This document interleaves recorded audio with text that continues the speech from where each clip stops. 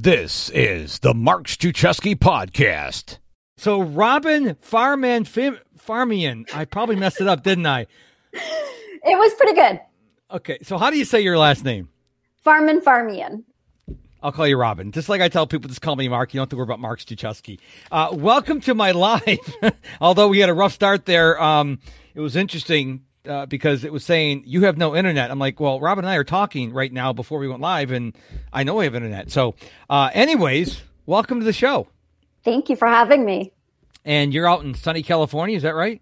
Yep, I'm in downtown Palo Alto, about a mile from Stanford University. Wow. So you're close to Apple then, Cupertino? Yep, Oh. Probably about 15-minute drive. Have you been to the spaceship? Have you driven by there? I have, yes. Wow, that's an impressive building. Yes, it is. Been there, but you can see it from space. And if you go on Apple Maps, it's crystal clear. I wonder why that is. I have no idea. It's all conspiracy. So before we get into, you want to talk a little bit about healthcare, a little about virtual events, but you are the co-founder of Face Touch Aware. What in the world is that? So Face Touch Aware is an Apple Watch app that I co-developed with two neuroscientists and a physician. And it's specifically to help make you aware when you touch your face so that you can break the habit. And this is specifically not when you're in your house. It's when you're outside of your house that you most worry about touching your face after, say, touching an elevator button or money or something like that. That is interesting because, obviously, if you're not aware, we're going through this global zombie apocalypse pandemic. And, I'm certainly not a denier. There are a lot of people out there who are saying that, it's not real. COVID's not real. I believe COVID is real. I believe it is killing people. People are getting sick. And what's interesting is the other day I saw a video from Joe Rogan that said he canceled his shows for a week because his producer got COVID. And what he said is his producer got sick, and he felt like crap the first day, got a little better, and then the third day he was like 90%. And I said, uh-oh, because 3 days ago I got really sick, got better the next day, and now I feel better. So my wife and I are going to go test it for COVID tomorrow. And I guess some people, we all get it differently. Now I work from home most of the time. I very rarely venture out of my house. I'm like a hermit. So I don't really wear masks because I don't wear masks around the home. But it's really interesting. Now, I don't know if I got COVID. I have no idea if I got it. Won't know until I get the test done. But it's kind of weird that the reason why I think I may have it is because I watched this video from Joe Rogan who said how his producer got it. I'm like, that's exactly what I went through. I mean, 3 days ago, I thought I was going to die. And all of a sudden, I just got over it. It's like, okay, that's really weird, but maybe not. Maybe it's a flu. Maybe it's a virus. I have no idea. I'm certainly not a doctor. I don't have a COVID test here at home. And so, but it's interesting how the world we live in now, we got to wash our hands, which is kind of weird because you're supposed to be washing your hands your entire life. You're not supposed to wash them just during COVID. Come on, folks. Right. And if you're sick, you're not supposed to go out. Hello, folks. I mean, this is not new for COVID. Okay. Let's keep our senses about us. So talk to us a little bit about, your sense, your insights of what's going on in the world today. So yes, definitely COVID is real, but going beyond COVID, right? It's not even just about the coronavirus. You want to reduce your risk of getting any type of viral or bacterial infection of any kind, right?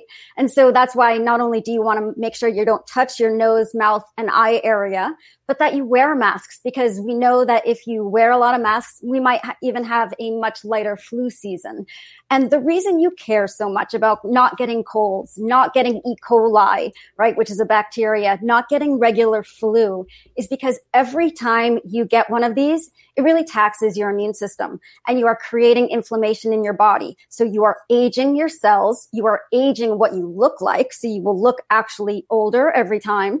In addition, you are just overtaxing a lot of your organs because not only are you probably dehydrated, you've got that inflammation going on. It's the best case scenario is to not get sick. Prevention is the first thing you want to do with everything, but especially infectious disease, you can control your risk. Now, here's my question for you, because you sound like you're more familiar with this stuff than I am. I'm not a doctor. I don't play one on TV or my podcast. But I thought that the immune system, the good thing about the immune system is when you get exposed to viruses, that it teaches the immune system how to fight the disease. So isn't it a good idea to be exposed to these illnesses so our body can, the next time it comes around, we can fight it off? I thought that's what the immune system was built on. So what you're talking about is getting antibodies. So when you get, say, some type of a virus, your immune system goes on attack and they send out their white blood cells, which are essentially their frontline soldiers, right? They're the ones that go out first. Anytime that you are causing that, you are causing inflammation, first of all. Second of all, once you build up those antibodies, they do not last, right? They do not last. So you are causing damage to your body. And then that's why when you get the flu one year, you're still susceptible for getting the flu later on, even in that same year, because not only do your antibodies may not last, right? But there are so many strains. I mean, there are so many different strains of flus and colds and different bacteria strains that you can get into your body that can wreak havoc. That what are you going to do? You're going to get inoculized by building up antibodies to 2,000 diseases, right? Now, that's a good point, because when they come out with a flu vaccine, it's not 100% effective because they cannot know every strain that's out there. So they're just, and correct me if I'm wrong, they're just saying, okay, these are the major ones, so we'll put the antibodies for the major ones, but there's going to be some out there that we can't protect them on. Is that correct? Absolutely. And not only that, but I make sure to get my flu shot around September, October, but not any earlier. And there's a couple of reasons for that. First of all, it all comes out around September to begin with, because that's kind of the cycle. But if you had it done too early, like say you got a flu shot in July, that actually would not protect you for the entire season. Because it wears off, right? The antibodies wear off. And that's one of the big discussions going around with the coronavirus is maybe we have antibodies for 3 months. Maybe, right? Maybe we are protected for 3 months. Maybe we are protected for 6 months. We're not really sure, but we do realize that it is not a lifelong immunity. That's interesting, because my wife she's one of these people who gives blood and platelets, and they test your blood. And one time she went, she had antibodies. The next time she went, she didn't have antibodies. And you're saying because they eventually wear off. Exactly. Isn't that interesting? And I read someplace that COVID's got, like, it keeps mutating. It just mutates and mutates and mutates. And that begs the question, I'd like to know your thoughts on this. You're not a doctor, are you? No, I'm not. Okay. So here's my question for you is everybody's hoping for a vaccine. How can you come up with a vaccine for something that keeps mutating? Isn't that like an impossibility? That's what we do with the flu. Okay. Every year we do it for the flu, right? Okay. We just treat each mutation as a new strain. Okay. That's all it is, right? And so if we can do it for the flu, we're going to be able to do it for the coronavirus as well.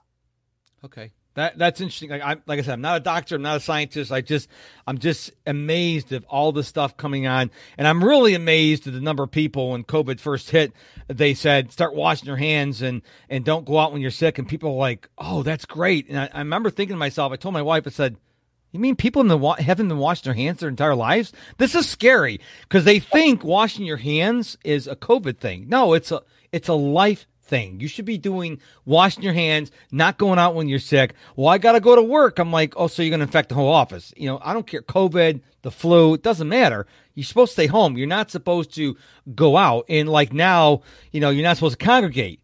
And I remember I saw a story about a couple of weeks ago. Some guy had COVID. Mm-hmm. And so he said he's doing the right thing. He stayed home and had a house party. I'm sorry, what? What? He goes, I'm not breaking the law. I'm staying home. Like, does someone have to write this out for you? You stay home without anybody coming over, okay? But he didn't get that part. I just thought, I'm sure you heard that story. There's a couple other stories where people having parties, and everybody gets sick. And some people are saying, well, yeah, we all get sick, then we're immune. No, now they're finding out that's not true. So I think it goes down to common sense, Robin. And common sense isn't always common practice. If you're sick, don't go out. Wash your hands. I got an Apple Watch too, and with Watch OS 7, you come home and it says, "Hey, wash your hands." What's amazing, it's so accurate. I can go running a mile around my house. I run for 3 miles, so I run around my neighborhood, and it knows when I go home, wash your hands. I haven't touched anything. Okay, I'm just running by myself. I haven't touched anything, doorknobs or anything. But it obviously doesn't know that. But it's just, it's just common sense. Just use common sense. And I think if we just stop and use common sense, I think a lot of these problems would take care of themselves. But I don't know. What do you think about that? So it's a combination of both common sense, but there's a lot of misinformation out there, right? And there's a lot of people who are susceptible to misinformation. Not only that, but some of the misinformation is really good at targeting people so that it comes from a person of trust. And when a person of trust shares something on their social media, you believe it more. And once you've kind of set your mind around, oh, I read that and that fits within my belief system, it's very difficult to get people to change their mind and to relearn something. And so a lot of it comes down to human psychology and this brainwashing we're getting with a lot of this false information. Yeah, I always tell people, stay informed but not obsessed, and be careful who you're listening to. I will listen to a scientist or a doctor more than I will listen to some reporter who's bloviating on TV, because they're reporting, but let's say they have a different political point of view for you. I don't think healthcare should be part of the politics. I think you should just report, here are the facts. And there are people who are, I've seen stories. I live in Houston. There's stories where people go out and if they see someone not wearing a mask, they assault them. No, that's not appropriate. Okay, you don't assault somebody. First of all, you're not the police. Second of all, be nice. More people are going to, what's the old saying? You attract more bees to honey than you vinegar. So, hey, listen, do you realize blah, blah, blah, and explain your situation. But to physically attack someone or insult them, I mean, that's because if you insult me, I'm not going to listen to anything you'd say now. You just insulted me. Why am I going to listen to you? And so just use common sense. So we talked a little bit about healthcare. Let's talk about virtual events, because I don't know when it is going to be when we return to going to conferences. Everything's virtual now, which is okay with me, because what people don't realize about me maybe is 6 months before COVID hit, I decided I didn't want to be a speaker anymore. I just want to do everything from the comfort of my own home. I'm like a hermit. I mean, I come out, I'm an extrovert. I'm actually technically an ambivert, so I'm on camera or in front of a crowd. I'm an extrovert. Any other time, I'm like, I don't want to be around. Okay. But first of all, let me ask you this question. When do you think that life will return to normal in terms of we go to our conferences, those conferences that used to be all around the world, and we start seeing speaking and presence? I'm thinking fall of 2021 at the earliest. When do you think it's going to be? So I believe it will be one of three things happen. First, that thing that happens is that we do get a vaccine, or our treatments become reliably better. So if we have one or the other, that can change the game pretty quickly. Or comprehensive universal testing. Because if we have on-demand 15-minute tests, that means everyone before they go into the conference literally could get a test done. Right. And if you can do that, then we'll start to see a lot more going on in that world. There are a ton of tests that have cleared the FDA, and something like 14,000 new things that are trying to get through the FDA right now that are on an emergency use basis, specifically around things like the coronavirus or the shift in healthcare delivery to the patient's home. The third thing is, yes, maybe we suddenly just start going slowly back in. There's one conference I know that's happening in person in November. There's a few other ones that I've heard of that are happening in person. And so some of these smaller gatherings are already starting. By the time, though, for conventions, like the big giant conventions, it will need to be after a vaccine or a treatment or that testing, or it's not going to be probably till 2022. Now, you have a lot of information, but you're not a doctor, so are you just an informed citizen? No. So I am a professional speaker on healthcare technology. So I'm an expert on technological applications and the shift in healthcare delivery from clinical trials to IV meds in the home. And I work on early stage pharmaceutical med device as well as artificial intelligence software. Okay, good. Yeah. Now, what do you think about, I read a fantastic book by John Barry, The Great Influenza, and about the Spanish flu of 1918, which I learned something very interesting, and not too many people know this. Do you know why it was called the Spanish flu? Hey there, it's Mark. I just wanted to hop in here real quick to invite you to check out MrProductivity.com to find out how to be coached by me for less than $1 a day. Get my top 5 productivity tips and so much more. It all happens over at MrProductivity.com. It probably originally started in Spain the same way the coronavirus started in China. That's what everyone thinks. What happened was, this is back in World War I, okay? Mm-hmm. And John Barry talks about this in his book, so I'm not making this up. most countries back then had a censorship on the news. And so it started in a small town in Louisiana or Kansas, something like that, here in America. Okay. The first country that talked about it was Spain. So it's always been known as Spanish flu, but it actually originated in America. I did not know that until I read the book. I'm like, what? Yeah, because everybody had a news blackout. They didn't want to let people know that it started in their country. But there's a fact. I did not know that. So you can fact check it. Go get John Barry's fantastic book, The Great Influenza. He talks about it in the book. And then here's the thing about the Spanish flu is it came out of nowhere. They didn't know. All these people started getting sick and dying. They're like, what's going on? Of course, they did the mask, did social distancing. And all of a sudden, it just stopped. As far as I know, as of today, they don't know what happened. It just like stopped. And I'm like, could that happen with coronavirus? I mean, obviously we don't know. I can't project in the future. Possible. But it's just really weird because it just stopped. Mm-hmm. And they don't know what happened. And I'm like, that would drive me crazy. As a scientist, it would drive me crazy. Like, okay, why did it stop?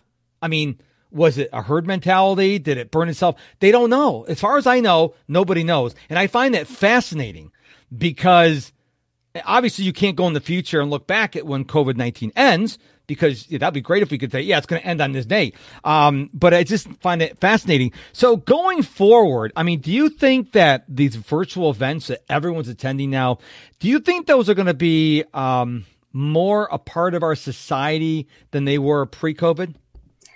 Yes and no. So as much as possible, that's going to go back into in-person. That's going to happen. People are really missing that. There are things that you just cannot deliver in the virtual world. And it's really that networking component and getting business done. What will go on and be sustainable is a hybrid model, right? So CES being done in person for 100,000 people, or maybe they cut back to 50,000 or something for the 2022, but then making it universally viewable so that they have all of their content also on that virtual hybrid world. Let me ask you your thoughts on, before I give you my thoughts, Disney World and Universal in Florida, they opened up back in March. What are your thoughts on that? I mean, they're doing the social distancing, reduced capacity mask. Before I tell you my thoughts, what are your thoughts? Should they have, if you were the CEO, would you have opened it or would you waited? So we are 6 or 7 months into this. I would, in my eyes, we should really be mitigating risk, right? And opening up a lot of the economy. Masks required, hand sanitizers, social distancing, all of the different rules that we know, or at least we think at this point, really make a significant difference. And that is also thinning out that crowd. But by everyone being really conscientious, all right, we can start to open up a little bit more, because there's that flip side of it. We can all stay hermits in our home, but we're running out of money. We're, huge number of small businesses are going out of business. Even here in Palo Alto, we're seeing restaurants closing and things like that. And so people need to not only earn a living, but we need to, have life go on. So really mitigating risk and making sure that you're doing everything possible, wearing that mask, washing your hands, making sure if you feel even slightly sick, you stay home. But again, if you were the CEO, would you have said, listen, yeah, it'd be nice to open up for our employees, but it's more important that we open up other businesses in Florida? If you were the CEO of Walt Disney World, would you have reopened, or would you said, look, we're not really essential. The other parts of the country should open first. If it came down to you, would you make a decision to open or stay closed? So I would look at what the infection rate it was going on. I actually am not really up to date on what Florida's doing. I'm in California. Mm-hmm. But if the state was opening and that was the general thing that was going on and the numbers weren't overwhelming, like the ICUs weren't overwhelming and overflowing, then maybe yes, because it's not just Disney World to give people a good time, right? This is supporting tens of thousands of employees. Those employees spend money in the community. By bringing in tourists into the community, they're spending money on those small businesses that otherwise would go out of business, right? I mean, look at places like Austin. When they have South by Southwest, those businesses make the money that they need for most of the year in a 3-week period. Mm-hmm. Right. And so they're not just supporting Disney World. They're not just showing people a good time. What they are doing is really supporting. It's not trickle down economics, right? That's a very different thing, but it once you start spending throughout the economy, then it's a reoccurring revenue, right? Mm-hmm. Everything starts to move. Yeah. My issue is I'm a huge Disney World fan. Love the mouse, love the world, but I would not have opened. And here's why. Number one, apparently only people in Florida can go because they're really restricted travel. And the other thing is I know my parents live in Florida. Like, you can't go get a haircut, but you can go to Disney World. And I'm like, no, I would want to save small businesses. I mean, let's face it. If you go to Disney World and you go take your family there, it costs you $5,000, $6,000, $7,000. I'm not going to go there at a time when I have to wear a mask. And you're going to spend $7,000 on a vacation and take a picture in front of Cinderella's castle in a mask. I go to Disney World. I've been there like 35 times. I won't go back until the masks are gone, until this whole COVID thing's done. Because to me, that's not Disney World. I also don't think Disney World is essential. I mean, yes, we need to open for the cast members. They need to make money. I get that. But there's a lot of businesses, to your point, that have gone out of business because, like, especially in California, Disneyland still can't open yet. Because you can't have, and so those people are furloughed, they're laid off, they don't have any income. I think we need to open up like businesses that can do curbside, to get the economy going. I don't think the amusement parks are a priority, in my opinion. I think we need to open up more small businesses. That's my opinion. And that's coming from a guy who loves Disney World. But sorry, Mickey and Minnie, I think there's other things more important than you. Do you agree or not agree with me? Oh yeah, but that's why when I first said, I'm like, it depends on where the state is, right? Yeah. Like what level they're at. So if they haven't even opened up things like hairdressers at all, then of course not. They shouldn't be opening it. Yeah. Well, I know that Disney and Universal was hemorrhaging money. But, it's like now when they first open at 25% capacity, they didn't have anybody there. You could go there, wear a mask all day long, and you could ride everything you want all day long. Now it's bumping up to 25% capacity. In the beginning, it's probably like 10%. Now it's getting more crowded. Now more and more people are hanging around. And, I mean, you can have social distancing. You can have, wearing a mask. But the point is, there's not enough Disney cast members or employees at Universal. I don't know what they call them there.